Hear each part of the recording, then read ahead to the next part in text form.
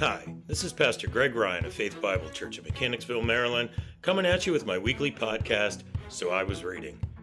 In it, I'll share my observations and applications on something I read in God's Word this week, and I hope and pray that these thoughts will bless you in some way as we delve into the Word together and pray about what we've learned. Let's dive right in.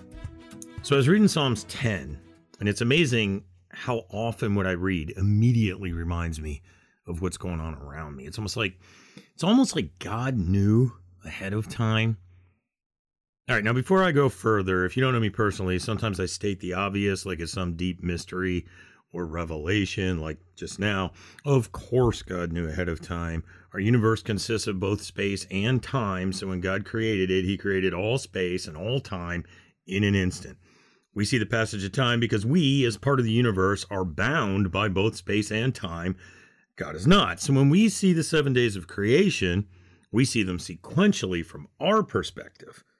God created them simultaneously from beyond the bounds of time, but his perspective is way different than ours. And now that's a big topic, a long discussion, so I'll leave that for another venue than just a short podcast. So now back to it. God rendered certain ahead of time what would happen in our time and in the end times, which, for all we know, we are in, and sometimes he inspired the writers of Scripture to foreshadow these times, and I see that a bit here. To show what I mean, I'm going to read all of Psalm 10 from the CSB with some ESV interjections, but before we do, let's again speak to the author. So, Lord God, thank you again for giving us your word to reveal yourself and your ways to us, your children. Guide our understanding as we peer into that word and allow it to penetrate our hearts and minds, to guide our walk with you, which I hope will be an even better walk after your lesson for us today. In Christ's name, amen. Psalm 10. Lord, why do you stand so far away? Why do you hide in times of trouble? In arrogance, the wicked relentlessly pursue their victims. Let them be caught in the schemes they have devised. For the wicked one boasts about his own cravings. The one who is greedy curses and despises the Lord. In all his scheming, the wicked person arrogantly thinks there's no accountability since there's no God. His ways are always secure, or ESV, prosperous. Your lofty judgments have no effect on him. He scoffs at all his adversaries. He says to himself, I will never be moved. From generation to generation, I will be without calamity. Cursing, deceit, and violence fill his mouth. Trouble and malice are under his tongue. He waits in ambush near settlements. He kills the innocent in secret places. His eyes are on the lookout for the helpless. He lurks in secret like a lion. In a thicket, he lurks in order to seize a victim. He seizes a victim and drags him in his net. So he, meaning the oppressed or poor or unfortunate or helpless, that's the he here. So he is oppressed and beaten down. Helpless people fall because of the wicked one's strength. He says to himself, God has forgotten. He hides his face and will never see. Well, rise up, Lord God. Lift up your hand. Do not forget the oppressed. Why has the wicked person despised God? He says to himself, you will not demand an account. But you yourself have seen trouble and grief, or mischief and vexation, observing it in order to take the matter into your hands. The helpless one entrusts himself to you. You are a helper of the fatherless. Break the arm of the wicked, evil person until you look for his wickedness, but it can't be found. The Lord is king forever and ever. The nations will perish from his land. Lord, you have heard the desire of the humble. You will strengthen their hearts. You will listen carefully, doing justice for the fatherless and the oppressed, so that mere humans from the earth may terrify them no more. God's patience, first off, is incredible. Okay, he is extremely patient with us. But in these verses, I especially focused on verses 13 to 16, the why has the wicked person despised God question, to the answer, the Lord is king forever, the nations will perish from his land. There's definitely some apocalyptic stuff in here, but it's also important to us now to recognize what's happening. I look around and I see that what's described here is exactly where our nation is today. This could very well be a contemporary condemnation on our land and a warning as to what is soon to come.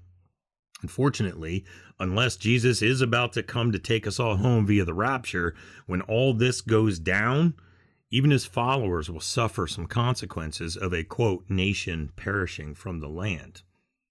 When a corrupt nation goes, even those being liberated from the corruption and oppression sometimes also pay a pretty stiff price. I'm reminded of the words of the minor prophets. We recently did a Bible study at my house on this, who often tell righteous people living in Judah or Israel to get ready because they will go through the same stuff as the unrighteous when God finally does pour out his wrath on their nations. He assures them that many of them will become the remnant that keeps the family of Israel from being wiped out, but he will have mercy on them after the nation, the political entity of Israel and Judah, get destroyed. But it's in this suffering, this doom of a nation that results in the removal of the oppression, the corruption. Not always, but many times. Sometimes one tyrant is merely replaced by another tyrant, but that's often so that verse 14 says, "You yourself," meaning God, "have seen trouble and grief or mischief and vexation," as I said in this part, "observing it in order to take the matter into your hands." Okay, this is so that that can be carried out on two or more nations rather than just on one nation. And then only after God takes matters into his hands, when his patience is gone, no longer willing to offer the oppressor this opportunity to repent because they stopped taking the offer to avoid calamity, if they just repented, then will verse 18, "More humans from the earth will terrify them, the faithful oppressed, no more." When God has finished pouring out his wrath, man will no longer terrify other men, and men, consequently, will no longer be terrified of other men. I entitled this observation, "What's my role in the battle?" Because no one just sits by unaffected by what's happening in our world. Don't fool yourself. There's no such thing as a victimless crime, or in this sense, a victimless sin. I need to stand in the face of this anti-truth onslaught and actually do something.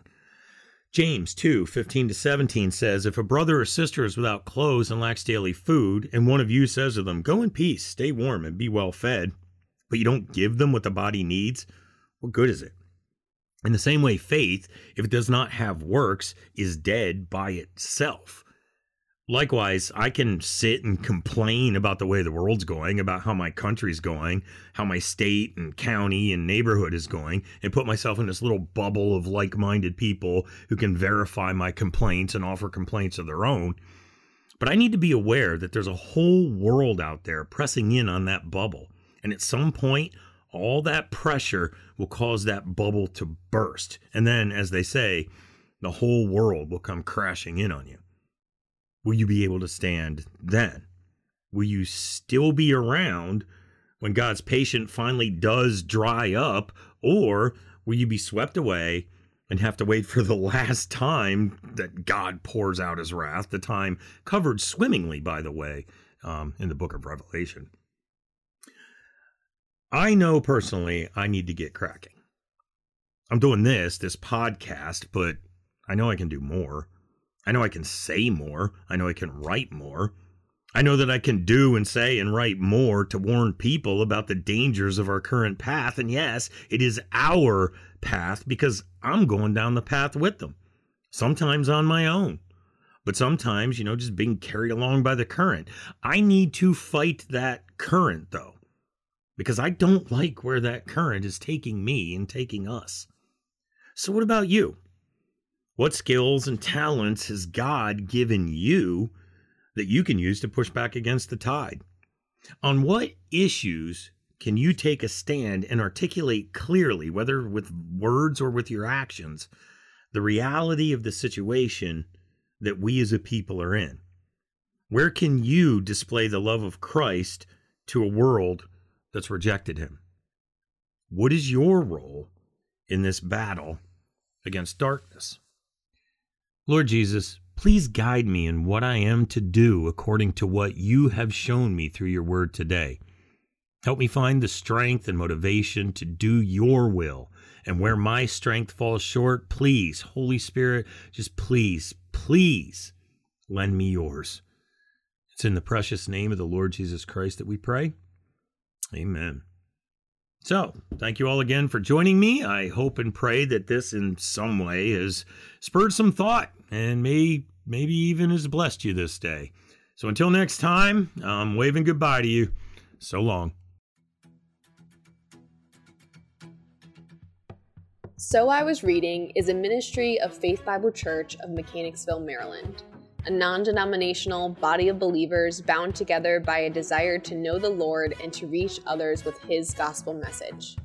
If you are interested to know more about our church, our beliefs, or this podcast, you can contact us at soiwasreading@faithbiblemd.org or look us up on the World Wide Web at faithbiblemd.org.